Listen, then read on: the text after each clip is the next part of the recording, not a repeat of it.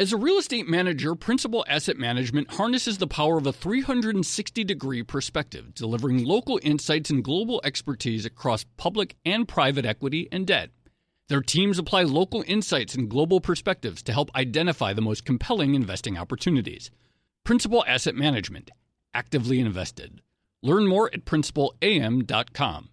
Investing involves risk, including possible loss of principal. Principal Asset Management SM is a trade name of Principal Global Investors, LLC. Hey there, it's Joe Weisenthal. And Tracy Alloway. And we are the co-hosts of the Odd Lots podcast. And we want to tell you about a new podcast here at Bloomberg we're really excited about. Money Stuff, the podcast.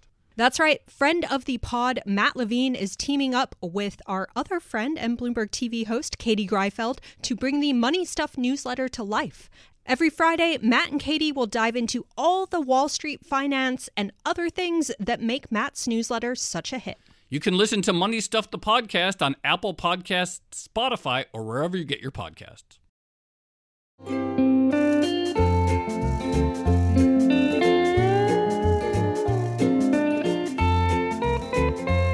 Hello and welcome to another episode of the Odd Lots podcast. I'm Tracy Alloway. And I'm Joe Weisenthal. So, Joe, one thing we talk about quite a lot on this podcast, especially lately, has to be volatility. Yeah, absolutely. We didn't see much volatility in any markets in 2017, and it's picked up more in 2018, though not dramatically, but we certainly have seen some very interesting episodes across a range of markets, making things quite a bit more interesting. Yeah, I love that we have episodes when there's no volatility, and then we have episodes when there's lots of volatility. But do we ever stop to ask about the backbone of volatility measuring or volatility models?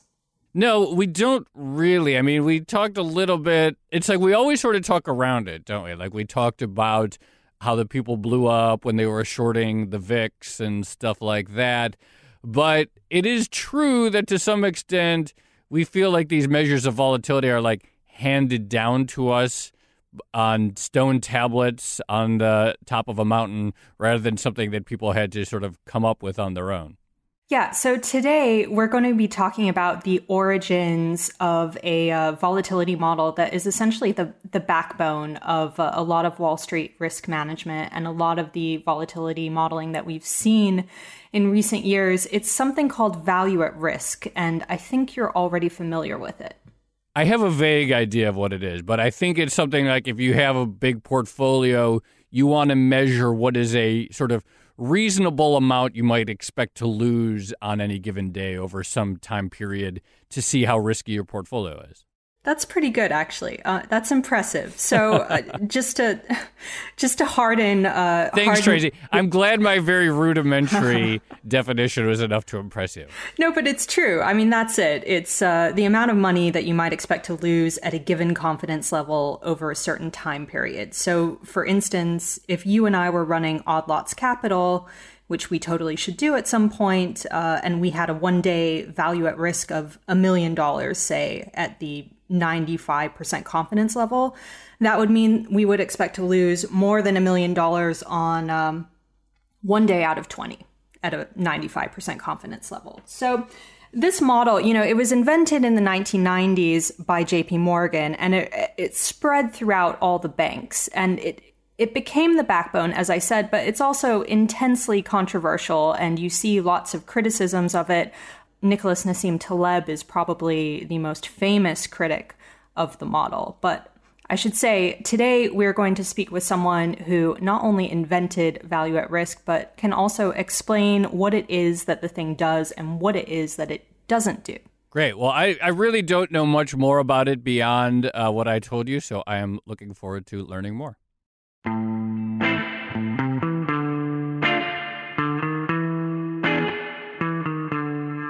So without further ado, let's bring on our guest for this episode. It is Till Gueldeman. Till, thank you so much for joining us. You're welcome. Glad to be with you. So Till, maybe just to begin with, you could walk us through your early career history. I mentioned that VAR, value at risk, was invented at JP Morgan, and you were obviously at the bank when you invented it. But how did you end up there? So I was a banker at JP Morgan, and when in a banking career in those days, you were sent around the world in different jobs in different locations. And my job at the time before this was trading room in Hong Kong, and I was in charge of that. And I was approached it from a numerical viewpoint rather than from a making money viewpoint. And as a consequence, I didn't make that much money, but I had collected a lot of numbers. So they said, well, perhaps you're better off coming back to New York and apply the number skills, and we make the money, which I accepted, and I became head of asset liability management, which at the time was being in charge of the balance sheet risks of the bank. And our trading was increasing all over, and we then decided to use a new methodology to look at trading risks in addition to balance sheet risks. And that's when all the numbers I had collected about foreign exchange became handy. I knew how to deal with large data sets and how to look at large numbers. And that's how we came across this value at risk system. Till, what years were these? Because obviously these days it's unimaginable to think that there would ever be trading, let alone large-scale trading, without a very significant quantitative or numerical bent. So when did this sort of transition start to happen? This was 1984, and we started with looking at foreign exchange, which at the time we had about 15 trading rooms around the world and traded about 15, 20 currencies, probably 5 or 6 in volume. And we had limits around the world, which we set in terms of millions of dollars of dollar mark or millions of dollars of yen dollar or pound sterling you could take as a position. And that was not very good thing to do, because every time you wanted to give a new limit on a new currency, you had to set a new limit in amounts of outstandings. We decided we needed a common measure of these limits, and that measure was volatility. So how much of the value at risk model was influenced by the events of 1987, when you had, the Black-Scholes formula that may have contributed to the 1987 stock market crash, and really the first sort of systematic sell-off, I guess, in the market? I would say not at all. At that time, we were fairly well on the way of understanding how we wanted to do it. And we realized that a good part of the market wasn't. And we could explain why they weren't doing it the right way, because they were looking at normality of markets, which we knew was a reasonably good starting position to take, but not necessarily the final answer. So we could explain what happened in that instance, in that accident, and we stuck to our guns and said, well, in the absence of such extreme events, we want at least have something better than looking at notional amounts. Till, can you explain, before we really get into the development of value at risk, walk us through a little bit more what risk management looked like in the old days before the sort of numerical approach? Because obviously risk management has been around for a long time, but how did people approach the concept before you started doing your work? I think you have to understand that risk management in the old banking days was mostly about credit risk. Can you lend somebody money, and how probable is it that this person will give you the money back? And then as the balance sheets of the banks got bigger and the interest rates started to move, a new risk came up, and that was called the interest rate risk of banks. And that was if you were borrowing short-term and lending long-term, that is, if you borrow overnight with a short-term rate and lending for 5 years, you get squeezed when interest rates go up. And to measure that squeeze or that risk, asset liability management was developed in the 60s and 70s. Asset liability management was something which was long-term. That is, you developed your risks, or you looked at the risks over years instead of over shorter periods. And then in the 70s and 80s, trading started to really take off. There wasn't much trading in banking before that. And the trading was concentrated in foreign exchange. And that risk was really an overnight risk because the traders would take a position during the day and then some took these positions overnight. And overnight you had jumps in currencies and you tried to figure out how much could you lose overnight. And when these foreign exchange risks became substantial in the early 80s, as foreign exchange trading took off, we needed a measure for that, which was in addition to the credit risk and in addition to the balance sheet risks. So as you're developing this model, I mean, walk us through what it was exactly that was going into it. Like, what's the data? We know that it looks at historical data. And what are the parameters that it also involves? And how did you agree on those parameters? So it's very simple. Assume that you have a trader who has a limit of $10 million in dollar mark exchange risk or foreign exchange risk, or let's say dollar pound sterling risk, right? And you would simply ask yourself, if that trader had that position over the last year, over the last 2 years, or the last 3 years, every night, what is the maximum amount he could have lost overnight on that position? And when you looked at the history of these positions over, or rate changes overnight, you came up with a bell curve of distributions of potential gains and losses.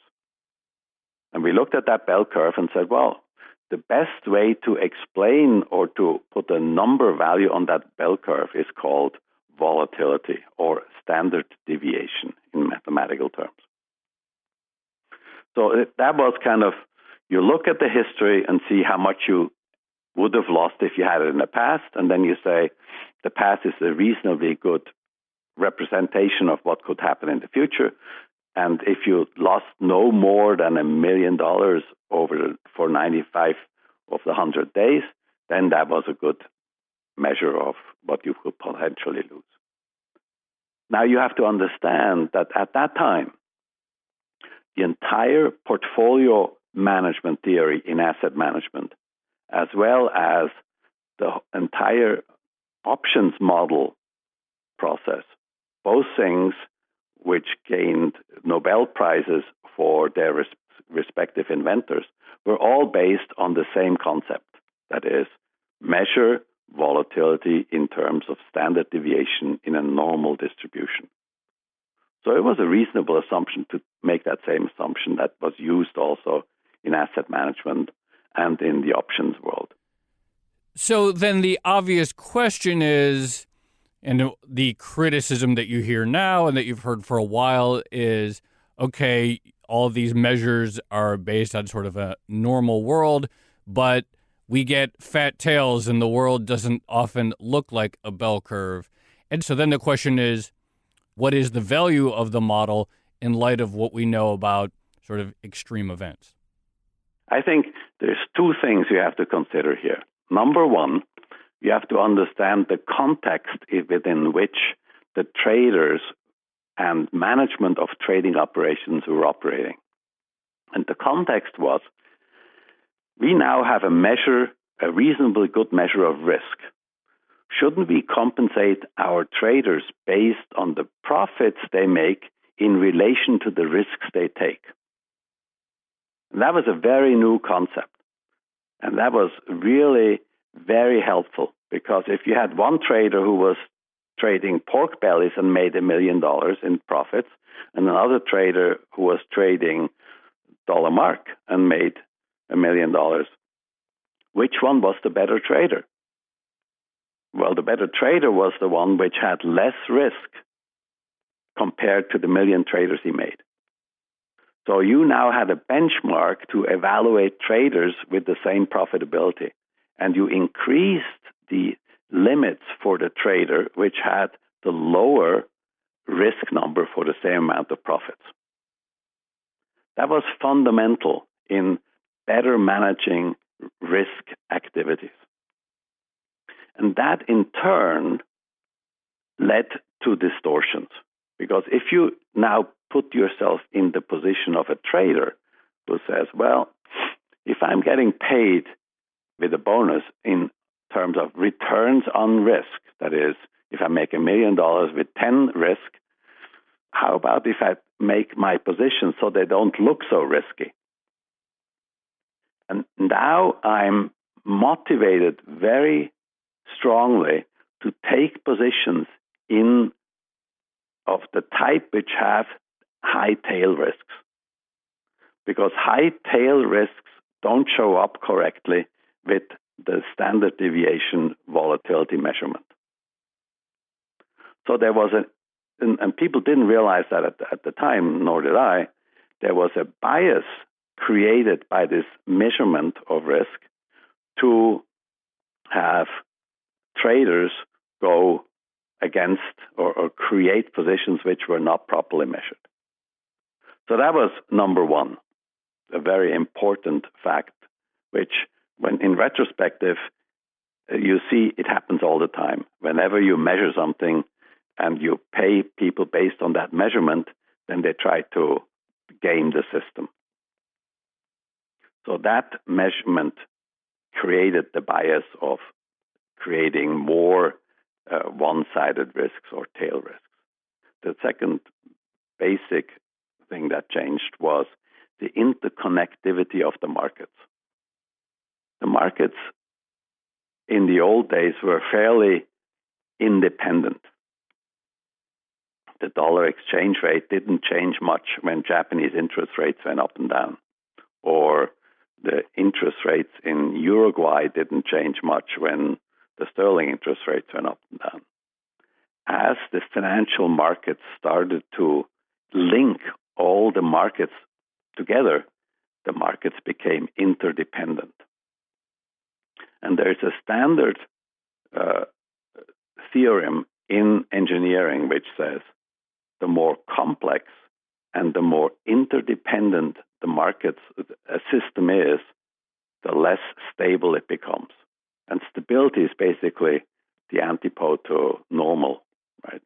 So the more you integrated financial markets around the world, the more you made them interdependent and faster, the more you created non-normality. So in my perspective, the two things, the interdependence and speed of markets and the gaming by the profit makers created more non-normality. So that's a really interesting argument, and I hadn't actually thought about how this basically gave rise to risk-adjusted performance for traders. But when value at risk is most heavily criticized is usually during the financial crisis or in the run-up to the financial crisis for failing to foresee big trading losses on things like mortgage-backed securities and subprime bonds and stuff like that. Is your argument that because of the models, because they were so entrenched, traders were sort of clustering into things that didn't look risky, things like AAA rated portions of synthetic CDOs, but that actually were exposed to significant fat tail risk, and also that the financial system was more interrelated, and so you had correlations that the model wasn't necessarily capturing? Is that the criticism? That's almost correct. When you say correlations, it means that the correlations were not normal. The correlation is just a statistical measure. And again, there you assume normality in the correlation distribution. But the more interdependent and the more non-normal the positions are, the less these standard measurements of volatility and correlations are correct. As a leading real estate manager, Principal Asset Management harnesses the power of a 360-degree perspective, delivering local insights and global expertise across public and private equity and debt.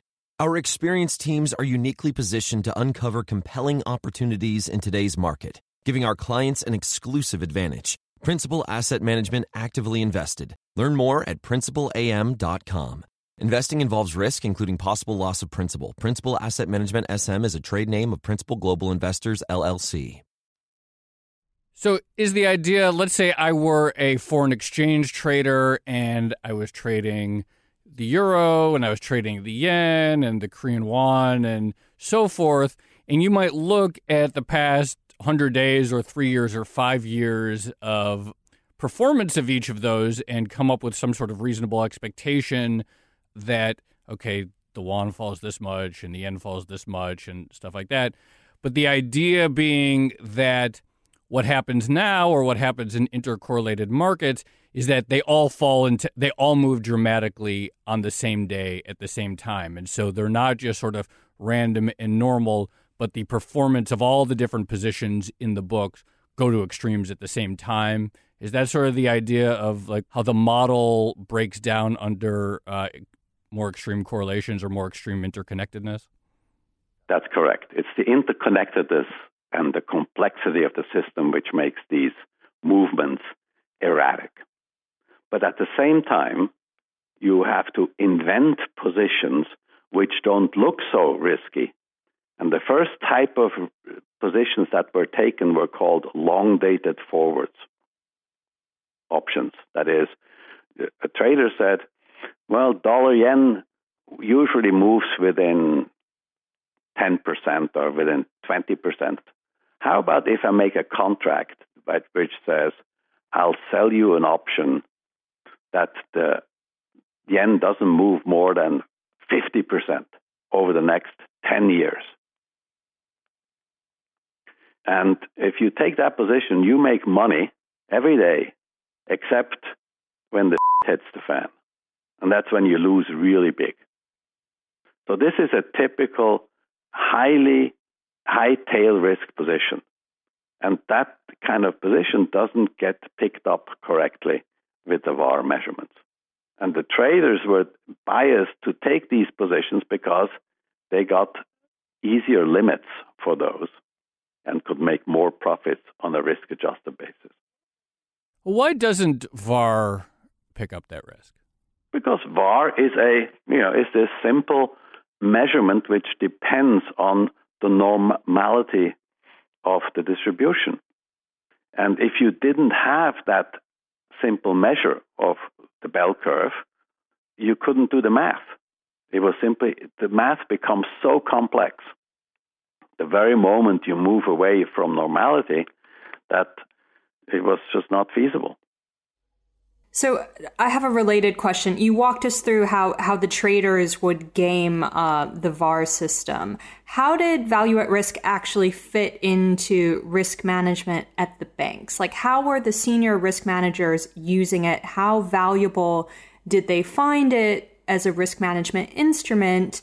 And what actually happened to people if they breached their VAR limits? I've never been able to get to the bottom of that. Everyone seems to have a different answer.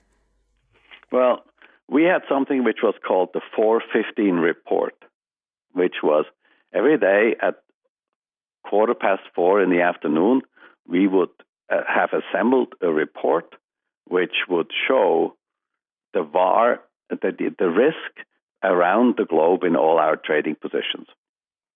And with that report, we went to the chairman's office and said, well, here is your risk. And the chairman at that point in time was Mr. Weatherstone.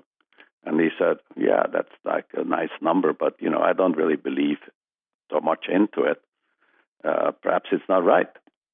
And he was rightfully skeptical. But the number proved out to be a reasonably good assumption for most of the days. So everybody became more reliable. You could show that the actual loss in the global positions of JP Morgan was only 5 out of 100 days more than that number showed. So that was the verification of the calculations. But there was always a understanding that this is not the maximum you could lose. It's the minimum you could lose in a bad situation. So in 95% of the time, you would not lose more. But in the other 5% of the time, you would actually lose more. So is part of the criticism of VAR a sort of mischaracterization of how it was used, or perhaps present, in your view, a cartoonish view or a naivete that never actually really existed? I think that naivete didn't exist in large, sophisticated institutions.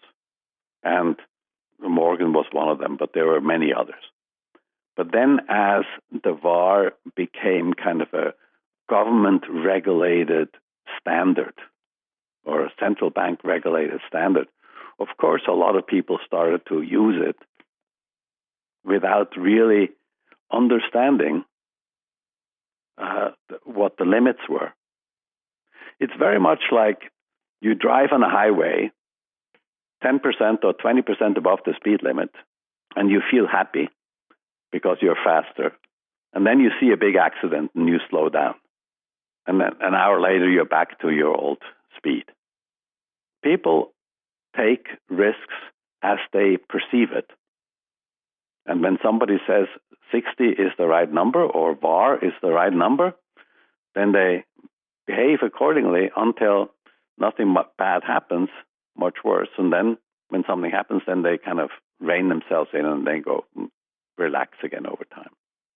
So, Till, in the aftermath of the financial crisis, we did see some banking regulators who tried to alter VAR models. They tried to make them more robust. You had things like stressed VAR, which was supposed to be better at measuring the fat tails in the probability distribution. You also had other models like expected shortfall.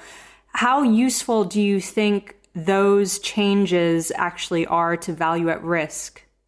I think they're very useful. Value at risk is a starting point to get a feel of kind of where the risks are about, and then you have to do stress modeling and you have to do simulation under extreme circumstances. So these are all very good further developments, particularly if you have a bias in the markets that runs against you. And the bias are, as I mentioned before, the complexity and the trader motivation. So, Till, the other thing that we've seen happen since the financial crisis is that volatility trading has sort of become a thing in and of itself, or at least on a scale that we didn't necessarily see before 2008, 2009.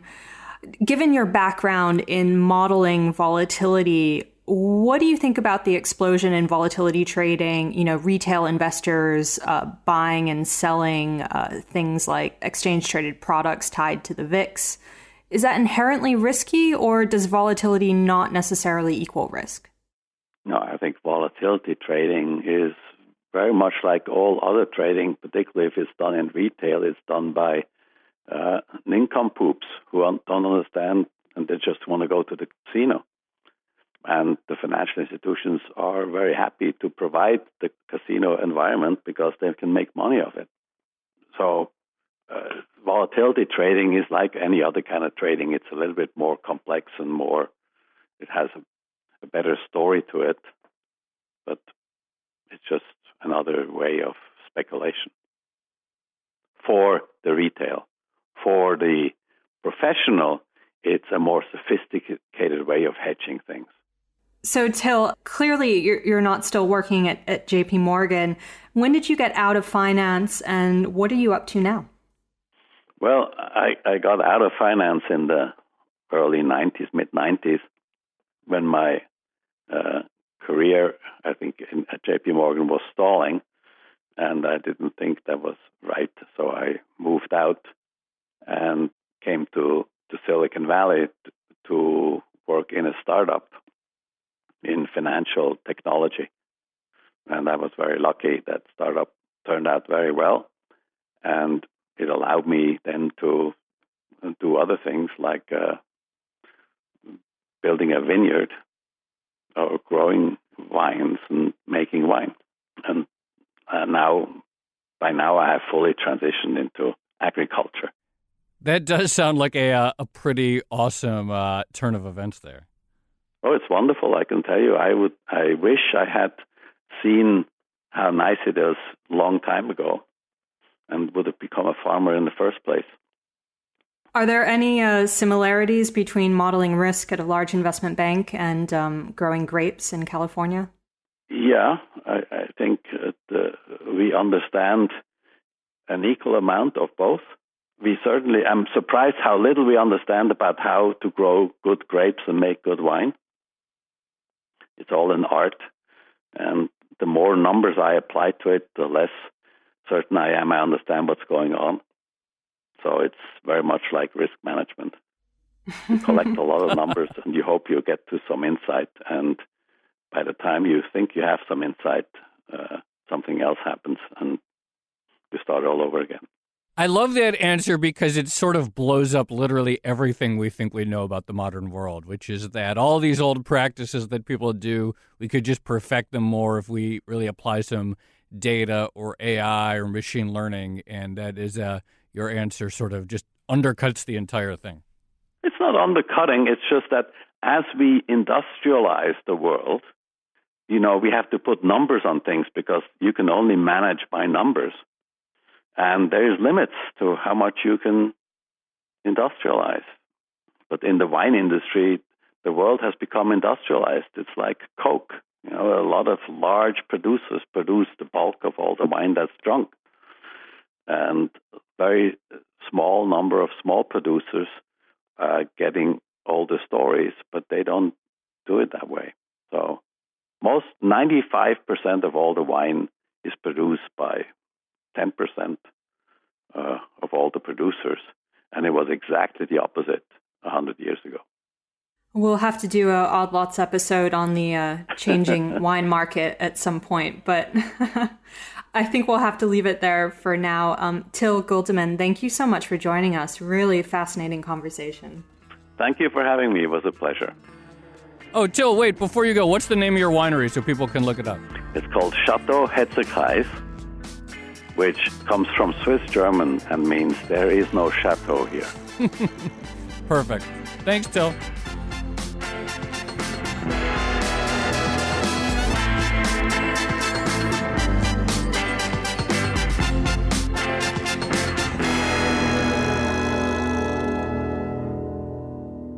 So, Joe, I found that conversation really, really interesting. Again, I think it's great to actually go to one of the foundations of volatility as we currently understand it and talk about it today.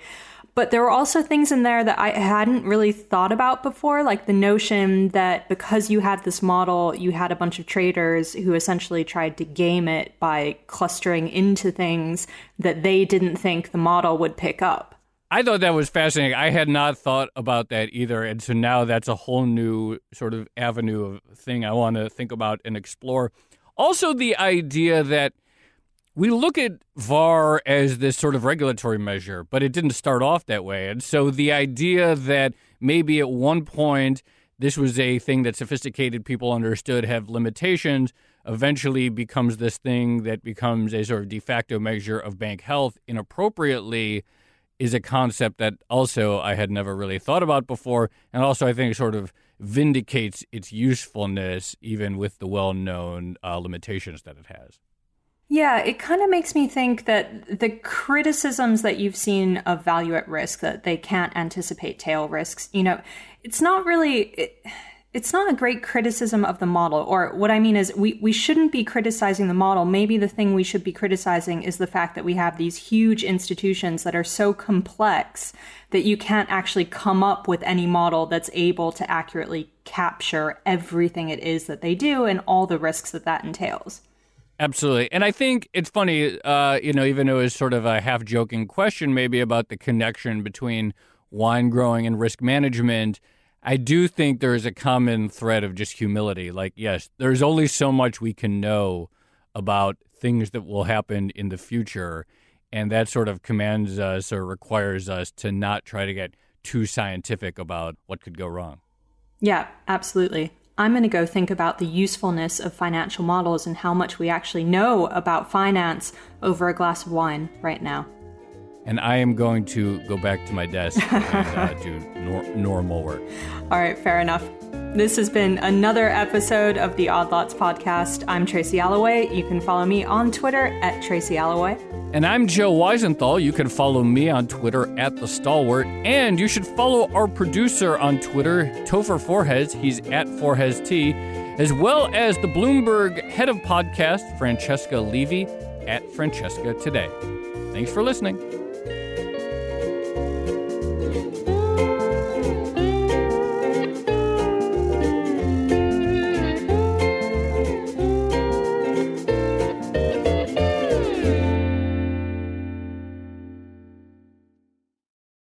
Hey there, it's Joe Weisenthal. And Tracy Alloway. And we are the co-hosts of the Odd Lots podcast. And we want to tell you about a new podcast here at Bloomberg we're really excited about. Money Stuff, the podcast. That's right. Friend of the pod, Matt Levine, is teaming up with our other friend and Bloomberg TV host, Katie Greifeld, to bring the Money Stuff newsletter to life. Every Friday, Matt and Katie will dive into all the Wall Street finance and other things that make Matt's newsletter such a hit. You can listen to Money Stuff, the podcast on Apple Podcasts, Spotify, or wherever you get your podcasts.